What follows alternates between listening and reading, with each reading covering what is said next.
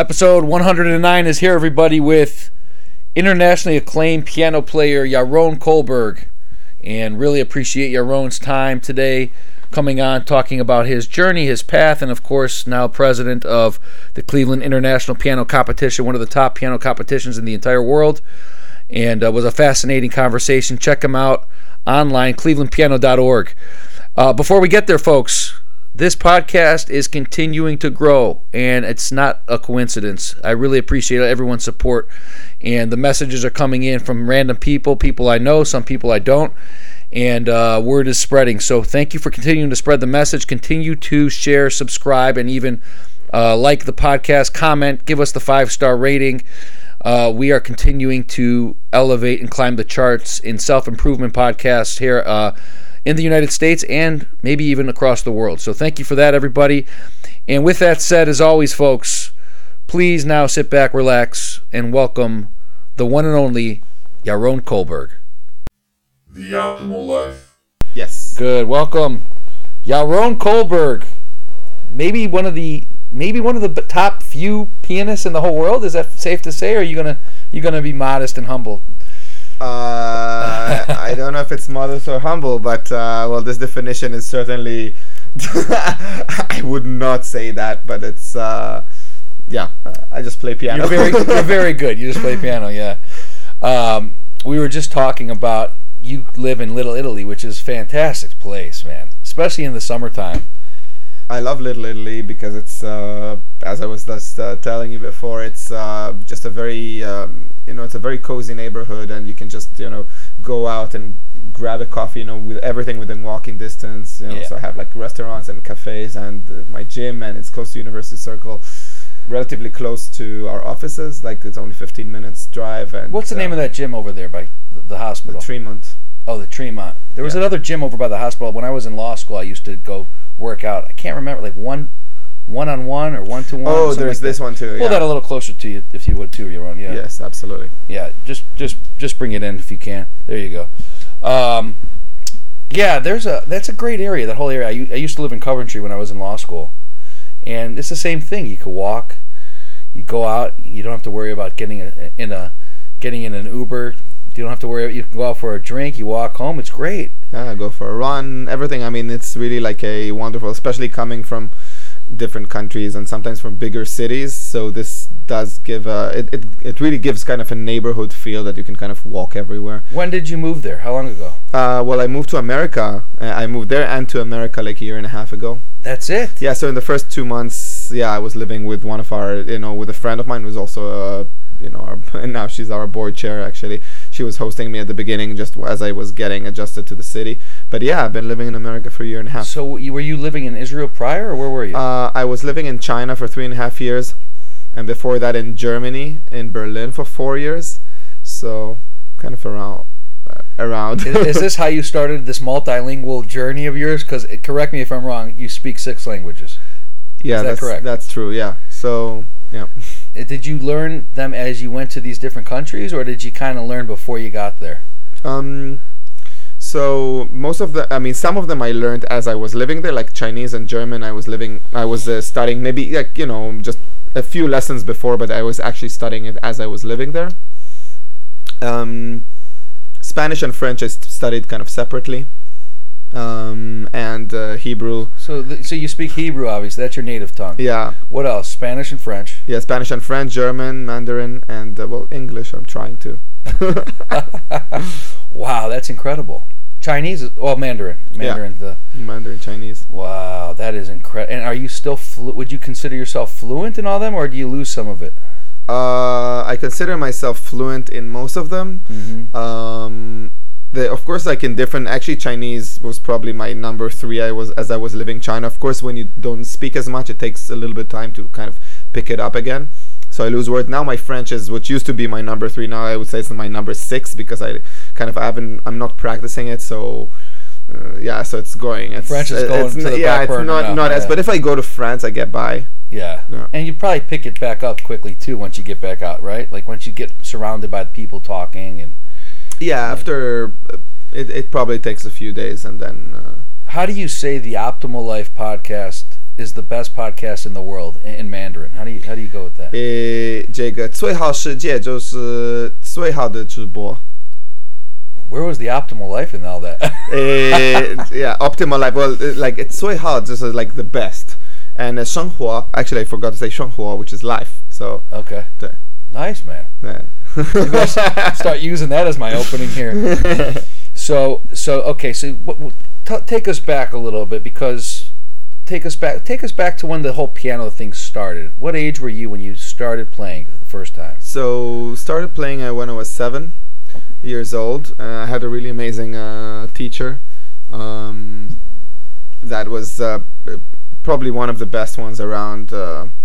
And my parents are both musicians. My mom is like not a professional. My mom is a professional. She was like the concertmaster of Jerusalem Symphony Orchestra. My father is not a professional. He was a professor for Islamic studies at the Hebrew University, but also like played amazingly well. So are they both Israeli? Yeah, your parents Israelis. My mom is from Italian origin. Like her parents were from Italy. Okay. And my father, yeah. So okay. German and Polish, the Ashkenazi Jews. Yes. You know that. So you started playing at 7. Why? Because your parents wanted you to, or you wanted to? I wanted to kind of, I loved the music, and I was really influenced by a piece that my father played for me, and I heard my parents play also, from a very young age. And then I wanted to play this piece, and I was like, oh, when can I start? Like, well, how long will it take until I can play this piece? So the first time you played, did you know you loved it? Well, I don't remember that really. At the beginning, I was really lazy. I didn't want to practice, as most kids. But I think after like a year or two, the environment, like everybody around, whether it's like all my teacher was kind of, this Russian Jew, and like she has all her friends, and they had a lot of like student concert, like the young kind of pupils concerts, and they started speaking about me, and I didn't really understand anything, but well, you're so young at that age too to have that discipline, right? You're not 7 years old. I mean, yeah. So at 9 or it took me like only years later, when I was like 14 or 15, I got discipline after I changed teachers. But like this teacher kind of helped do everything. Kind of course, she was pushing me to practice. I didn't practice that much, but somehow, it got going kind of pretty early. So when I was like 10 already, I had my first recital, like solo recital in Jerusalem. Then when I was 11, 12, I went to represent Israel in like many big halls in Europe, for the Independence Day. And then I was on the biggest talk show in Israel when I was 12. Holy cow. Yeah, so it was kind of, so it's before you actually realize what you want to do. So it's kind of defining for you, before you actually start thinking, what do I want to do with my life? I was already kind of defined and seen by the society and by my surrounding as a pianist. That's incredible. So within 5 years, you're still a child. You're not even a teenager yet. 5 years, you're playing this piano, this instrument, and you're being recognized by people in the community, on TV.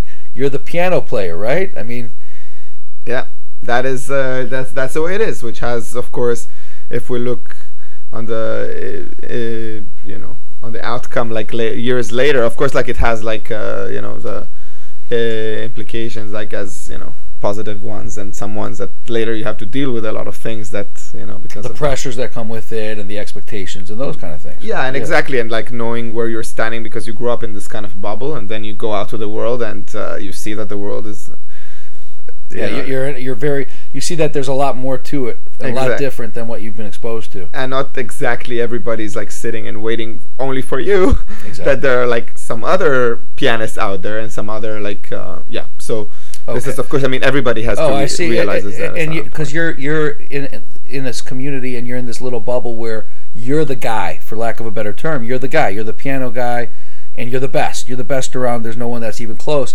Then you're getting older, and you're being exposed to people outside of the community, right? And throughout the world even, it sounds like.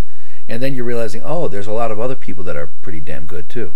Well, so it's kind of even like within Israel, and of course, like you get like anybody, the relatively young, I had like a lot of success. I won a lot of competitions, as a being in my youth, and then but later on, of course, you go through different things.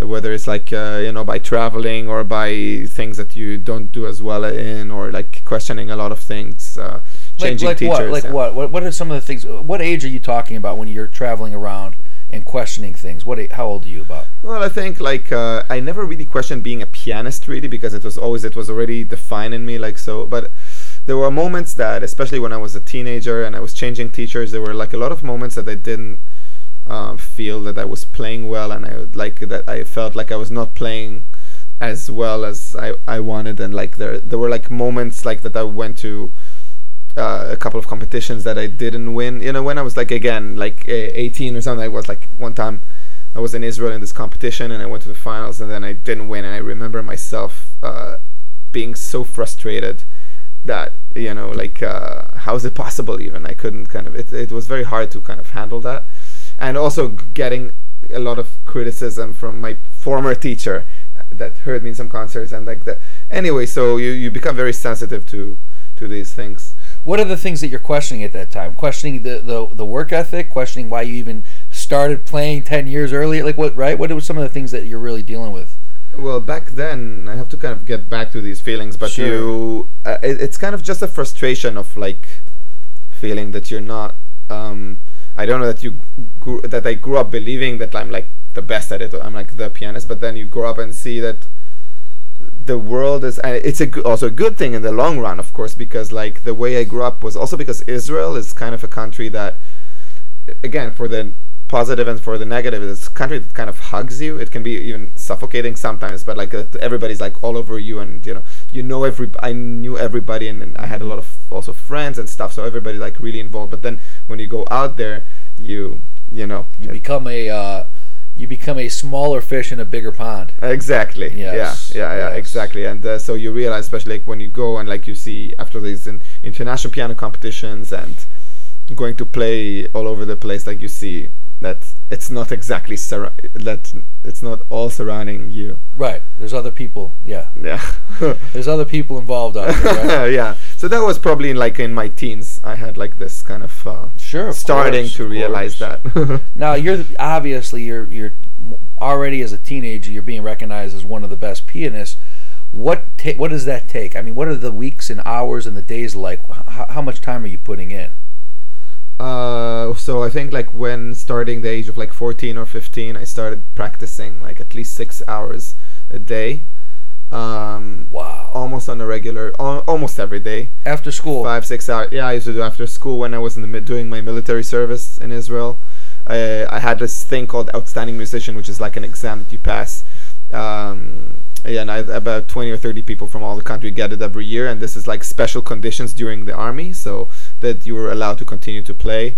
So you do kind of more I was working in a clinic in my service. So yeah, so something 6 hours a day. For how many years do you think you're doing this? I've probably practiced 6 hours a day for about 15 years or something. Oh my gosh! So all the way until you're like late 20s. Yeah. 30 years old. Yeah, I mean, of course, like sometime here and there's like periods that you're practicing maybe a little bit less, or like some days that you have days off and stuff, but like, so it wasn't like this, but generally speaking, yes.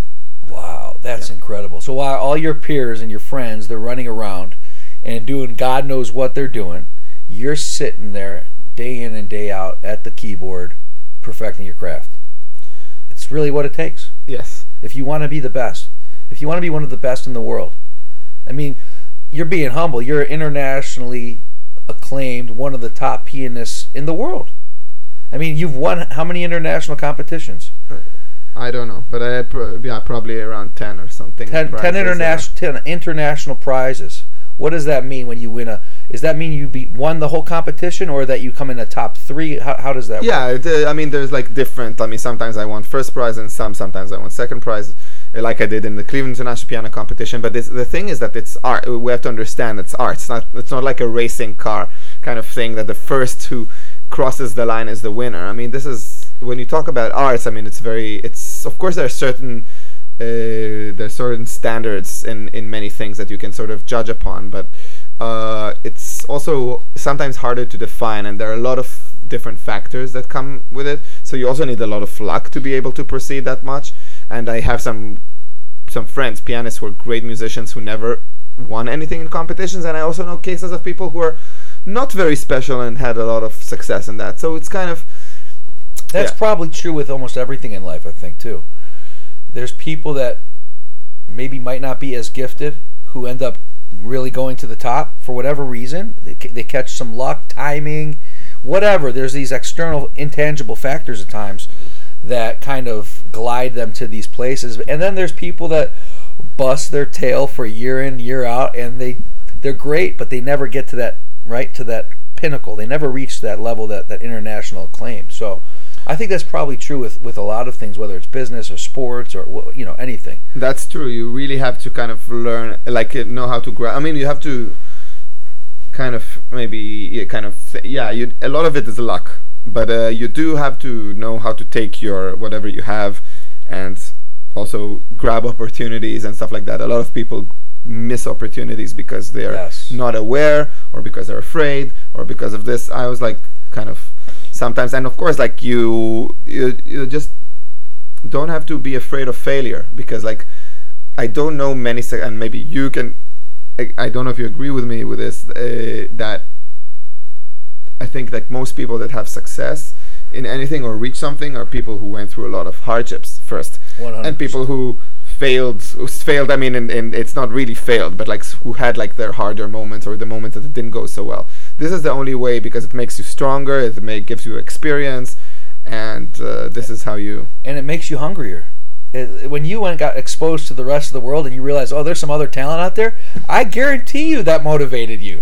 Absolutely. I mean, you of course you ask yourself where you are in all of that, but you also I needed a lot of confirmation from my surroundings, maybe because of the way I grew up, and then at some point you understand that, first of all, not everybody's gonna always be supportive of what you do, or people are gonna question, and if you have also success, or people are gonna be maybe, I don't know, a little bit less happy, and this is just the way it is, and you have to kind of accept it. And then it's once you do, and you accept yourself for the negative, for the positive, so things just like they go the way they should. Yes, you mentioned that some people grab a hold of the opportunities and some don't. So what did you do to start grabbing a hold of these opportunities? A lot of stupid things. For example, like I don't know, it's like sometimes you think I've been kind of taking myself to live in different places around the world just like that, without really knowing what's going to happen. Kind of had the sense for things, but for example, I was in Israel living with the girlfriend that I had at the time. We were together for several years and kind of had like a good, comfortable life there, and I decided to go to Berlin, to Germany, to start this piano duo with this friend of mine, an Arab pianist, and I didn't really know what was going to happen. I didn't really have a lot of friends. I was going to a foreign country, living after the Israel, which is like a country going to a freezing place, and a place that is kind of a challenge, and then moving to China. That was also, How old were you in Germany when you left? 27, so 27. I left relatively late. Yeah, and so then you were there for a few years, and then around 30 you went to China. Yeah, and when I was like 31, I moved to China. And again, I wasn't planning to really move there. I was thinking to go for a few months to kind of check it out and to study Chinese, because I'm very passionate about languages. And I had some concert tours there. But then later, all sort of opportunities started happening, and then I became kind of more involved with it. And I actually loved a lot of aspects about it, a lot of things in it. How do you're in Israel, you've got this life, you've got this girlfriend, you seem to be enjoying life, and what about Germany is pulling you? What did you see in Germany in terms of opportunity? Well, a lot of musicians, especially in a smaller sort of country like Israel, they kind of leave for the bigger markets. They leave to study. In my case, again, because I was so connected to Israel, it took me time to leave. Many people leave after the military service, some even leave before, but at 18 or at 21, I got a really good scholarship in the Tel Aviv University to stay there, also for my master degree, and I had a girlfriend, and I had like all my friends there, and I had my soccer team. I'm a big soccer fan, and like everything, I didn't want to leave all that. It took me time to sort of like, but then I understood that if I want to I saw this kind of opportunity, and like kind of going out there and kind of doing and trying that, and you said, I have to take it. I have to do this. Yeah. Because when you're saying opportunity, are you seeing what's the opportunity exactly? Well, the opportunity is sort of at this time I said I want to take my career to the next step. I want to actually make something out of it. I didn't really have a strategy back then. It was kind of more because as artists we're sometimes not very practical. We have these kind of dreams more than actually being practical. Being practical is something that I studied along the way a little bit more. I'm still not always excelling at this, but like yeah, there was kind of, I'll go out there and like just try. So it was always like driving, kind of just we're just seeing. gonna go for it. You're Yeah, going just for gonna it. go You're for putting it. all your eggs in one basket. You're going. Yeah, You're going for it. yeah. And I said at the worst case, and this is something good about Israel, there's the worst case I can always come back. So I went to Berlin not knowing exactly how long I would go for. I ended up staying there for 4 years, and I ended up never going back to Israel. Yeah. So you go to China. Yeah. And you have a great experience in China. You're continuing to further your career. So did that catapult from Germany to China? Were you accelerating? Yeah, so I mean, in Germany again, we were a lot with this dual pianos. Like we played two pianos with this guy who was an Arab, and this like people really reacted well towards that. We had a lot of concerts all around the world. We played in we played live on TV in Japan in the biggest like this, and we played in Metropolitan Museum in New York and like Kimmel Center in Florida. I mean, we played in a lot of really big, and we kind of saw the world. We had tours all the time, anywhere you can think of, basically. Who's booking these tours? So we had like a lot of agents. So at the beginning, when we started working together, we wrote to all sort of agents, and we had like a great response from a lot of agents who wanted to present us. So some of them were this, some of them were like personal connections that we already like had before, and like we had a recommendation letter from Zubin Mehta, who was like one of the greatest conductors out there. And it's sort of like, and we made this nice video, and people reacted very well towards it. That's incredible. Yeah. That's incredible. So you go there, then you go to China. You're advancing your career further, and then what happens from there?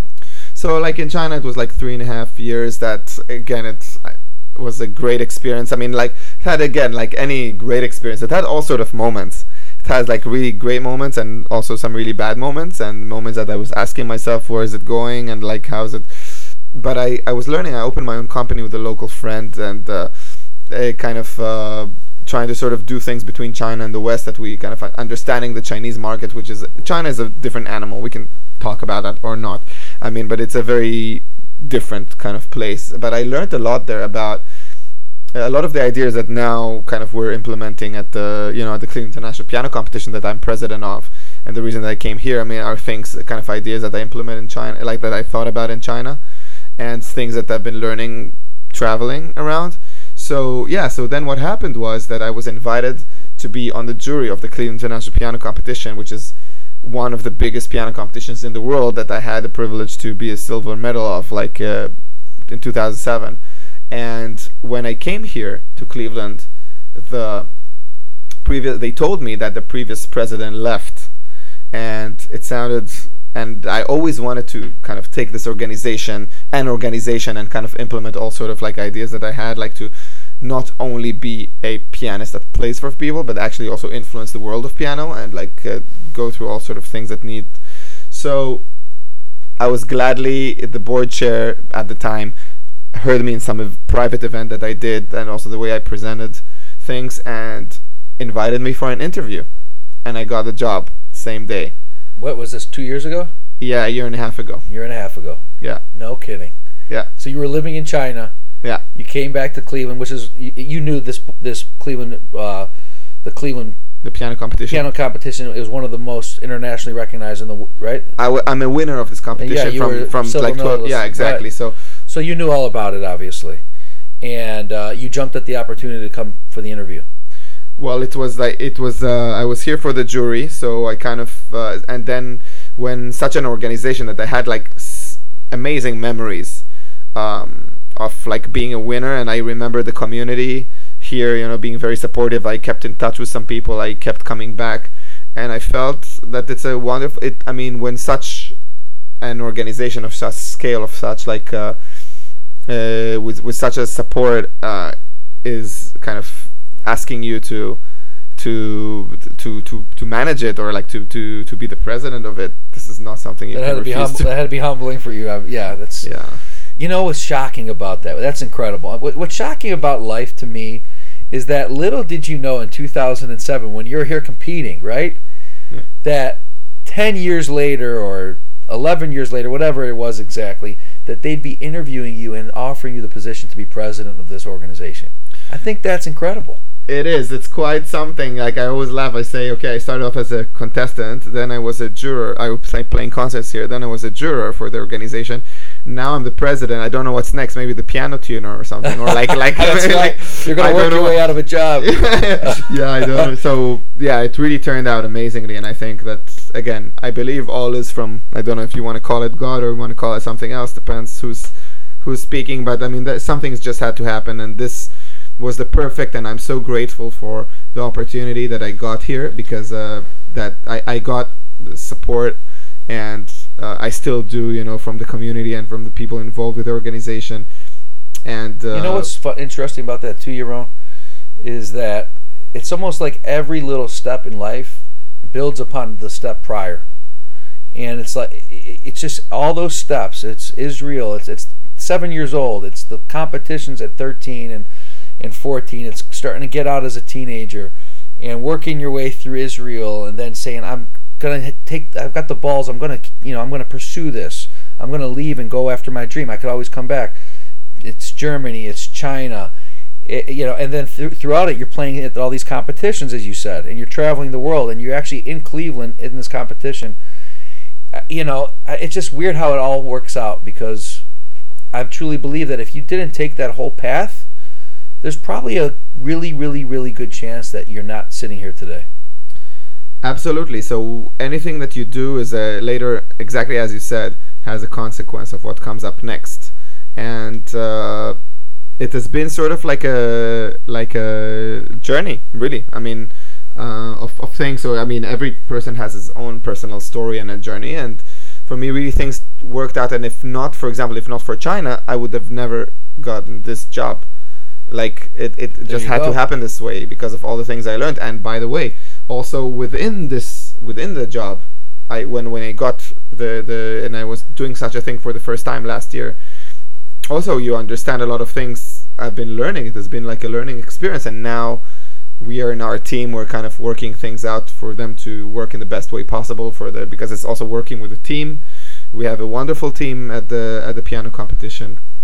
Of people who are making that happen, and we have a great board of directors, a lot of donors and supporters, very kind and generous ones that are some of them became very great personal friends, such as your parents even. We can say that. That's great. Sure. Yeah, sure. So it's been a network, right? It's been learning. It's been a network. What, as the president of this competition, first of all, tell us what Cleveland Piano Competition. What is it exactly? Yeah. Okay. So basically, as a concert pianist, I mean, there are lots of a gazillion young people who start playing piano out there, right? And then at some of them get to a high level in which they kind of see themselves wanting to do that professionally. Nowadays are not that many ways of kind of getting how do you get yourself out there? So piano competitions are actually giving the pianists the opportunity to get exposure on the highest level, on the biggest stages that there are possible. The Cleveland International Piano Competition has for many years, it's an organization that exists for 45 years and is considered one of the biggest piano competitions in the world because of the reputation that it gained throughout the years, because we present the Cleveland Orchestra in the finals. So the Cleveland Orchestra plays, it's one of the probably, top 2 or 3 in the country, top 5 in the world. Wow. And we give the contestants the opportunity to perform with the Cleveland Orchestra in the finals. That has to be incredible. There's no other competition in the world that does that. So, and like a great prize money of $75,000 first prize and a launch of a concert career. So there are a lot of things. By the way, I always like telling the story that when I was in China applying for a work visa, the only way to get an A-class work visa in China was by being a winner of like 5 or 10 competitions that were written in Chinese on the website of the Chinese government, and the Cleveland International Piano Competition was one of them. Wow. So this is like how the reputation goes. That's how big it is. It's that far reaching. Yeah, but in the last few years the organization kind of grew and expanded its activities. So now it's not only the competition. Now it's piano in general. So we do concerts, we do education projects, community outreach. There are a lot of things happening. So basically with a kind of a vision of making Cleveland a premier piano destination in America. I mean, this is kind of what we want, That's the mission. That's the vision. Yeah, exactly. That's the vision. Kind of to have more and more people involved and excited about piano music and its different And now the competition itself is 15 days. Is that correct? Yeah. So the competition itself, the next one is taking place this year, and it's July 26th to August 9, 2020. It's gonna be a super exciting event. We're inviting 24 contestants from all the world, and we have more than 240 applicants from 28 countries. And these aren't just any type of applicants. These are the best people in the world. These days I'm listening to some of the applications, and later we're going to come together as there's a jury of 5 who selects them. This is a tough process. They're all really, really good. Top class. How many people are on the jury? 5 people the preliminary juries. There are 5 that I'm chairing it, and then in the actual competition we have 8 jurors from 8 different countries that are going to be on that jury. Wow. So how in the world, and you don't need to get too detailed, but how do you guys narrow down 240 of the best? Like you said, this is not going to be easy. What are you looking for? What are you looking for people that stand out? Of course, there are certain technical standards that nowadays a lot of these pianists have, but we are actually and musical. There are a lot of kind of details again that for musicians, for example, the way that they approach the piece. How do they respect what the composer wrote? Bring what the composer wrote together with their own personal say. Let's say it like this way. And how and what measures, what tools do they use? Whether in terms of their musicality or their technical abilities. So are you saying somebody maybe somebody plays a Mozart piece? I'm just making something up. Yeah. They play Mozart, but they put their own little style to it. They put their own little flair to it. Okay. Exactly. Gotcha. So this is kind of a little bit subjective, but there's still certain things, and then they're kind of the sound that they're projecting on the piano, the kind of the rhythms that they're selecting, how they kind of emphasize the different voices and the different nuances that there are between these inside these pieces. Wow.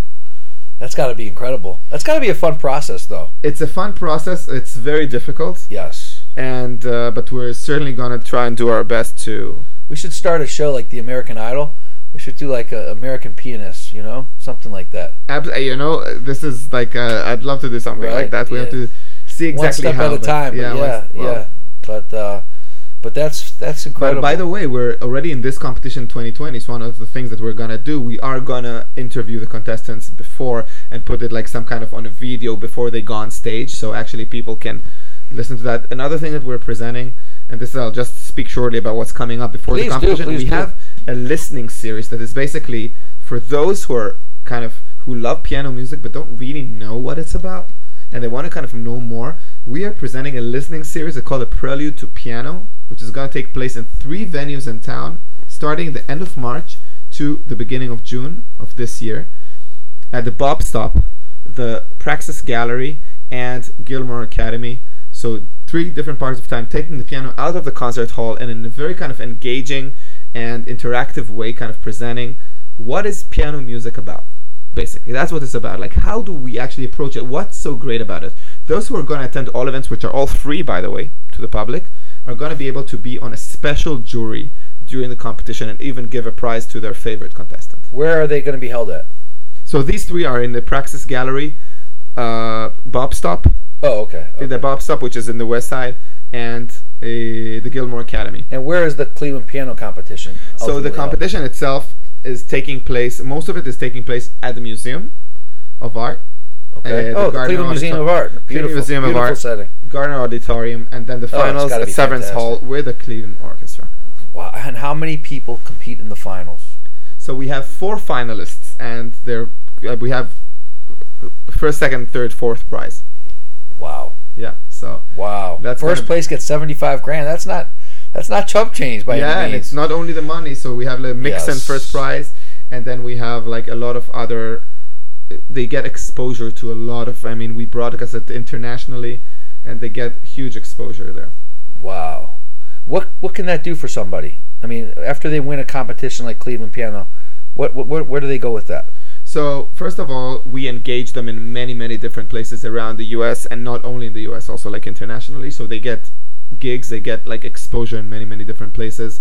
We give them sort of like a support, like management support and stuff like that. We guide them, we stay in touch with them. So, and later on, the title of having, because it's a very well recognized competition around the world, that when they take this title, actually for job opportunities later on, many of them get, like, it's a big deal to have that on your resume. Yeah, because now you can go play anywhere in the world and be a Cleveland winner. And be a Cleveland winner.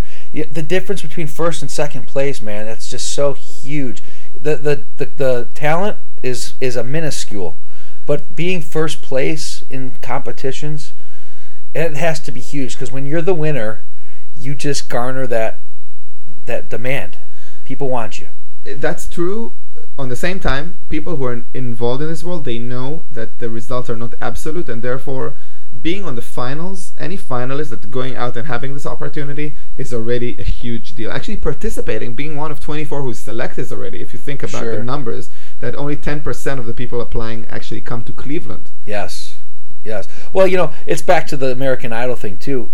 The example, there's plenty of American Idols who didn't win, who end up becoming really, really big stars. So exactly. Look at Carrie Underwood, look at Daughtry, those types of people. So this is give the opportunity. You never know where your success is going to come from. This is why it's so important to keep open and to be always positive and always see who you can meet and come in, because a lot of people who come to compete, they're just focused on, I just need to get my practicing done. But it's not only about this. It's about making friendships, because you never know where it's going to come from. It's not necessarily, yes, of course, like a first prize in such a competition is huge. On the same time, there are a lot of opportunities for those who don't win first prize. And this is like what we're going to also tell the people that come to compete here. That's beautiful. Are you on a set term as the president? So, I have a contract, but it's basically, hopefully this is something that is going to... long term. Yeah, long term. Okay, great. Yes, let's hope, because you bring a young energy to this whole thing, and it sounds like you've got these big visions and big plans to continue to see the Cleveland expand and get bigger and bigger and just reach more people. People do love playing piano. People love playing guitar, but you don't really see... The piano stuff is not mainstream, at least yet. As many people that there are out there in this world that play piano, it's still not in that mainstream. But all the major stars, when you look at some of the most talented stars that are in pop and all this different types of music, country, you name it, they're sitting down and playing piano. Exactly. So at the end of the day, piano, it can be so many things. And piano is you just touch a piano, you can play a melody.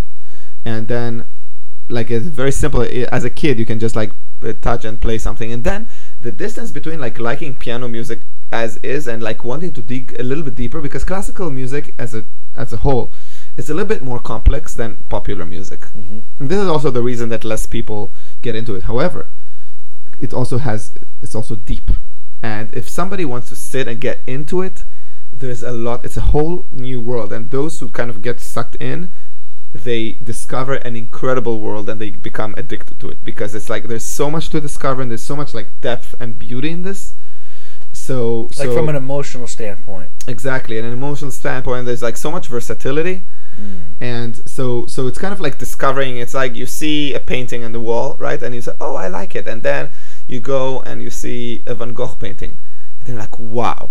And then like you see that Van Gogh has a gazillion, like hundreds of paintings, and you like dig into, and then you see like you discover like so many, and then you discover all the other people that are like in this kind of impressionist kind of period, and then you see like so it's like you discover more and more and more this life of beauty, and this gives kind of a meaning, I feel. That's fantastic. That's beautiful. So this is exactly what our role is or what we're hoping that it is. That is to kind of give people the opportunity, because music is something that brings people together. It's something that it doesn't matter where you're from, doesn't matter how old you are, it doesn't matter like what your background is.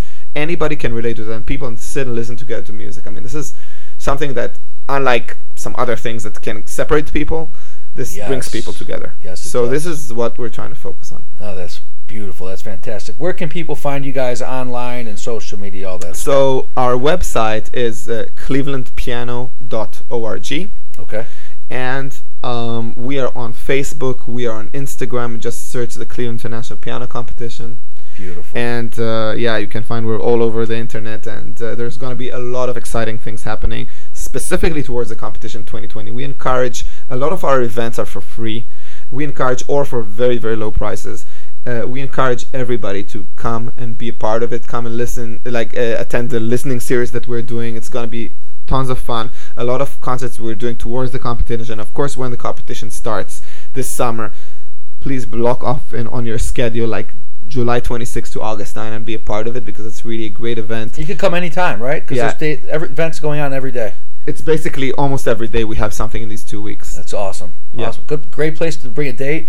Get out. Totally. Listen to some beautiful it's gonna impress the girl you're taking out if you bring her to such a thing like this. Yeah. ClevelandPiano.org. Yes. And we'll link it up in the show notes. Thank you very much. This is fantastic, man. I'm wishing you nothing but the best. Thank you so much. It's great to finally meet you. I've heard a ton about you, and we will be watching and enjoying the competition this year. Wonderful. Thanks so much, Nate. It's a pleasure being here, and looking forward to seeing you in many different opportunities, and hopefully in our events too. Hey, I'm gonna have to find a piano so I can sit down and listen to you live. So, thanks, man. Absolutely. Appreciate you being Thanks here. so much, Nate. Thanks.